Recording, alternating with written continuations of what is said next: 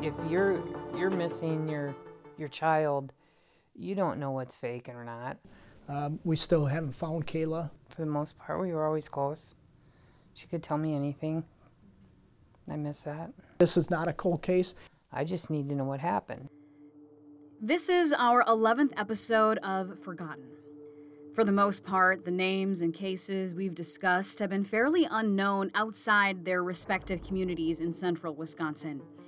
That is not the case with this one.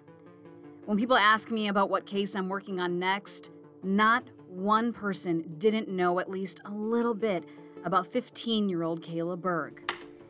If you type her name into Google, Kayla is featured on countless missing persons forums, websites, and podcasts across the web. Just a quick peek back at the News Channel 7 archives, I found dozens of reporter stories delivering the most recent updates. 15-year-old Kayla Berg. She is officially being classified as missing and endangered. Police in Antigo say they haven't yet received any leads on a teen who's been missing for several days. But the Antigo Police Department, as well as her parents, say they have no solid leads. Her name is also attached to a viral YouTube video called Hi Walter, which garnered almost 3 million views. The disturbing video posted in October 2009 depicts a girl with brown hair tied up on the floor with a man talking to the camera. The FBI quickly tracked down its creators and determined the video to be fake and the people in it were actors. That was horrifying. I guess the only benefit that I did get out of that was worldwide coverage. Her name went worldwide real quick, her story. And that was it. Other than that, it was a nightmare, just a living nightmare. The voice you just heard is Kayla's mom, Hope Berg. She welcomed me and our videographer into her home to talk to us about Kayla's disappearance. It's been years since she's had an interview with anyone. It's understandable. I mean, I'm a stranger showing up, asking very personal questions about likely one of the most difficult things she has ever experienced. So I asked, why now? Well, the more she's out there, the more people hear her name, hear her story, the better. Hope was candid with her thoughts about who she believes knows something and how she blames herself for how the first few days of Kayla's disappearance were handled. Most importantly, she was candid about what she wants. Something definitely went wrong. Something happened. I would really like some closure. I would really like to know what happened to my daughter. So let's start at the very beginning. In May 2009, Kayla and her mom left Wisconsin and moved to Texas with the goal of Hope finding a new job. Jimmy, Hope's son and Kayla's older brother, stayed in Antigo because he was over 18. I'm originally from Texas. My dad was military, so that's where I grew up. We moved up here when I was about 16, 17, because my dad and my mom were from up here. But the move didn't last long, especially when Kayla's dad, James, was diagnosed with cancer. When we found out that her dad wasn't doing very well, she really wanted to come back. She wanted to be around her dad in case something happened. So together we made the decision and felt it was best to come back. By the end of July, the pair packed up and were back in the Northwoods. And almost immediately, Kayla started getting into trouble. Her and her friends were going to parties out of town, meeting up with boys much older than them. Then one night in early August, Kayla and a friend went to a party, but they didn't tell either of their parents where they were. After not hearing from the girls overnight and the next morning, their parents started to panic and assumed the worst. Then, literally, while they were filing a police report, they received a call saying the girls were all right. But just days later, that feeling of panic would return, but this time, it would never go away. On August 11th, Kayla got picked up from her dad's house by a family friend, Kevin Kilcheski, and the pair went on what can best be described as a joyride. He was her older brother's friend. He'd been over to the house several times, ate dinner at our table. It wasn't like it was a stranger, you know. Kevin and Jimmy had been friends for years, so never thought nothing of it. But their relationship was far from harmless. There was a reported that there's some marijuana use between them. According to the Antigo police, the pair made a stop at McDonald's around 9:30 p.m., and Kayla spoke with a friend who was working that night. The interaction was good between them, and they just basically talked about that they would get in touch with each other later in the night. And unfortunately, that contact was never made. This is officially the last time Kayla would ever be seen alive, contrary to what has been reported in the past. Here's why.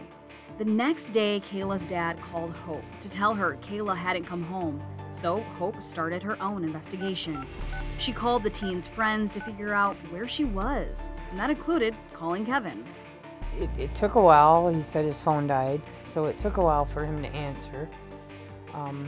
And it was just texting, and then he was saying a lot of things, I don't remember, there's a lot of one-way streets in Wausau, but he dropped her off someplace in Wausau. For days, her family was confused. It was normal for Kayla to spend the night at her friend's house, but which friend was she with? Maybe she was at another party. Or maybe she was with her on and off again boyfriend, then 19-year-old Miguel. I was very upset. After a couple days, my stomach's, the gut feeling is something that's just not right. I could tell. About 5 or 6 days later, Hope officially reported her daughter missing, and police initially listed her as an endangered runaway. Every day I blame myself that I should have done more at that point in time. When it was clear no one knew where Kayla was and no one had heard from her, police questioned Kevin. Well, he was questioned because he was the last known person to be with her. The voice you just heard was Antigo Police Chief Dan Dooley. Back in 2009, Dooley was a new detective sergeant. He's been working on the case ever since. Kevin told police he drove Kayla about 35 miles southwest to Wausau because she asked him to drop her off at Miguel's house on Highway 52. This was a huge red flag to investigators because Kayla knew Miguel no longer lived there. It's certainly a question that has come up in the investigation and doesn't quite make sense of why she would direct him to that particular house. The home had been condemned, so he moved. Not only did Kayla know that, but she actually had been to a party at his new place the week before. So, to be clear, there is no proof that Kayla ever made it to Wausau. Only Kevin's word. I have a lot of different things that go through my head. If it's dealing with Kevin, I don't know. I mean, honestly, I don't know. Maybe he gave her something else and she OD'd and he panicked. I can't see her just letting him drop her off at an abandoned house where it's dark. She was afraid of the dark. It made no sense to me. It still don't. I don't know. That's why I need to know. I mean, in the back of my mind, I wonder, well, could have been a case where he actually did drop her off and somebody else picked her up. And if you're wondering, like I was, the chief says there's no digital evidence like phone data that places Kevin in Wausau either. In October 2009, Kevin was charged with second-degree reckless endangerment. Then, the searches began. That same month, teams of police and investigators went to Kevin's home in Deerbrook, where he was living with his parents, to search for anything possibly tying him to Kayla. His car was also seized by police. There's some evidence that was collected, and nothing that leads to where Kayla would be located at this point. Searches were done in Lincoln County, where Miguel's phone pinged twice the night Kayla was last seen. He's never talked to me. He's never reached out to me. He's never asked, hey, can I help with anything? Especially, you may have not have been dating her at that time, but apparently you dated her in the past. Kind of strange to me. In March of 2010, the National Guard was called in to use thermal radar to detect soil disruption by helicopter. In 2011, a second search was conducted at Kevin's parents' property and a potato farm where he worked. obviously was an area of interest around the property. We brought in some human remains detection dogs that were used. There were some indications around that property that prompted us to do a more thorough search at the property. But Kayla was never found. Then, a court ruling shocks everyone. I can't explain the feeling. It was just sickening. A judge drops the charges against Kevin because of a lack of evidence. It's a decision that still makes Hope's blood boil. I'm like, okay, he took her over county lines. He admitted that he smoked marijuana with her. He gave her marijuana, an illegal drug. And they still said that no, second-degree reckless endangerment, and they dropped it. I'm still very upset about that. I can't let that one go. I'm very, very upset about that. Lots of people have been interviewed over the 14 years, but to this day, no one has ever been directly charged with Kayla's disappearance. I would say that nobody necessarily has been ruled out in this investigation. We still haven't found Kayla, so anything is possible at this time. It's true, police are still investigating and following any possible leads. We don't have time during this podcast to go over every detail of every search done over 14 years. So instead, we put together a more detailed timeline about the searches and any other noteworthy events that happened during the investigation at WSAW.com. But I do want to tell you about one more search that was done just months before this episode dropped. One I believe has never been reported until this podcast. In December 2023, police received a tip from an inmate in the Wisconsin State Prison System. In a series of emails, Chief Dooley wouldn't release their name or when they were incarcerated, but he did say their information led them to a search in Kewaunee County. Up until this time, from my research, most, if not all, physical searches for Kayla have been done in central and north central Wisconsin. Kewaunee County is about 100 miles east of Anago, in a different part of the state. According to the chief, crews first used dogs in their initial search, and then a dig happened.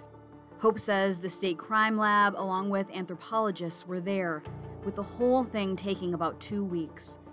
But in the end, nothing was found. I guess it was just somebody wanting something and manipulated and used my story, or Kayla's story, as a way to get it. When Hope told me what happened, I was so frustrated for her. I couldn't believe, on top of grieving for her daughter, she also has to worry about people giving false or unreliable tips. I asked her, how did she keep hope when she was so constantly let down? Because, number one, I have no DNA proof otherwise. Any mother, I would hope any mother would do the same thing for their child. I'll go to the ends of the earth. As for Kevin, I still think he knows something. And, he's walking around living his life, and I've been stuck doing what I do for 15 years. A constant roller coaster of ups and downs. As I began wrapping up our interview, I looked at the walls of Hope's home.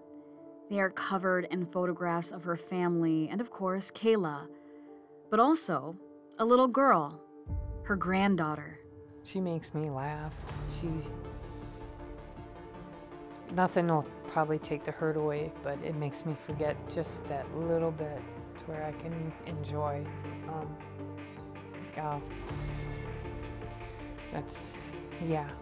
She's my reason for being right now, honestly. I really feel that way. Hope found out she was going to be a grandma 2 years ago on a date she knows all too well. Honestly, I found out when she was pregnant. She had the 3D ultrasound. And amazingly enough, I was at a union conference in Green Bay, and her appointment was on August 11th. And the little girl's name? Kayla Lynn. No, she can never replace Big Kayla, but that little peanut sure does fill a void in my heart. This August will mark 15 years since Kayla was last seen. She would also be celebrating her 31st birthday. Kayla's father, James, sadly will never know what happened. He lost his battle with cancer years ago. Time has also taken a toll on what were pivotal landmarks in the case. The McDonald's where Kayla was last seen with Kevin has been torn down, and all that's left is an empty lot with a for sale sign posted to a metal fence. And the home that Kevin says he drove Kayla to has been torn down. But what has remained strong and steadfast is Hope's love for her daughter and her quest to learn the truth. Here I am, still standing strong and still advocating, which I will do until I can't no more, or until I get answers. Kayla, you have not been forgotten. Kayla Berg is described as a white female, 5'2" tall, and at the time of her disappearance, 108 pounds. She had brown hair and brown eyes. Kayla's ears and navel are pierced. She also has scars on the right side of her nose and on her right shin. Anyone with information on her whereabouts is asked to call the Antigo Police Department at 715-627-6411.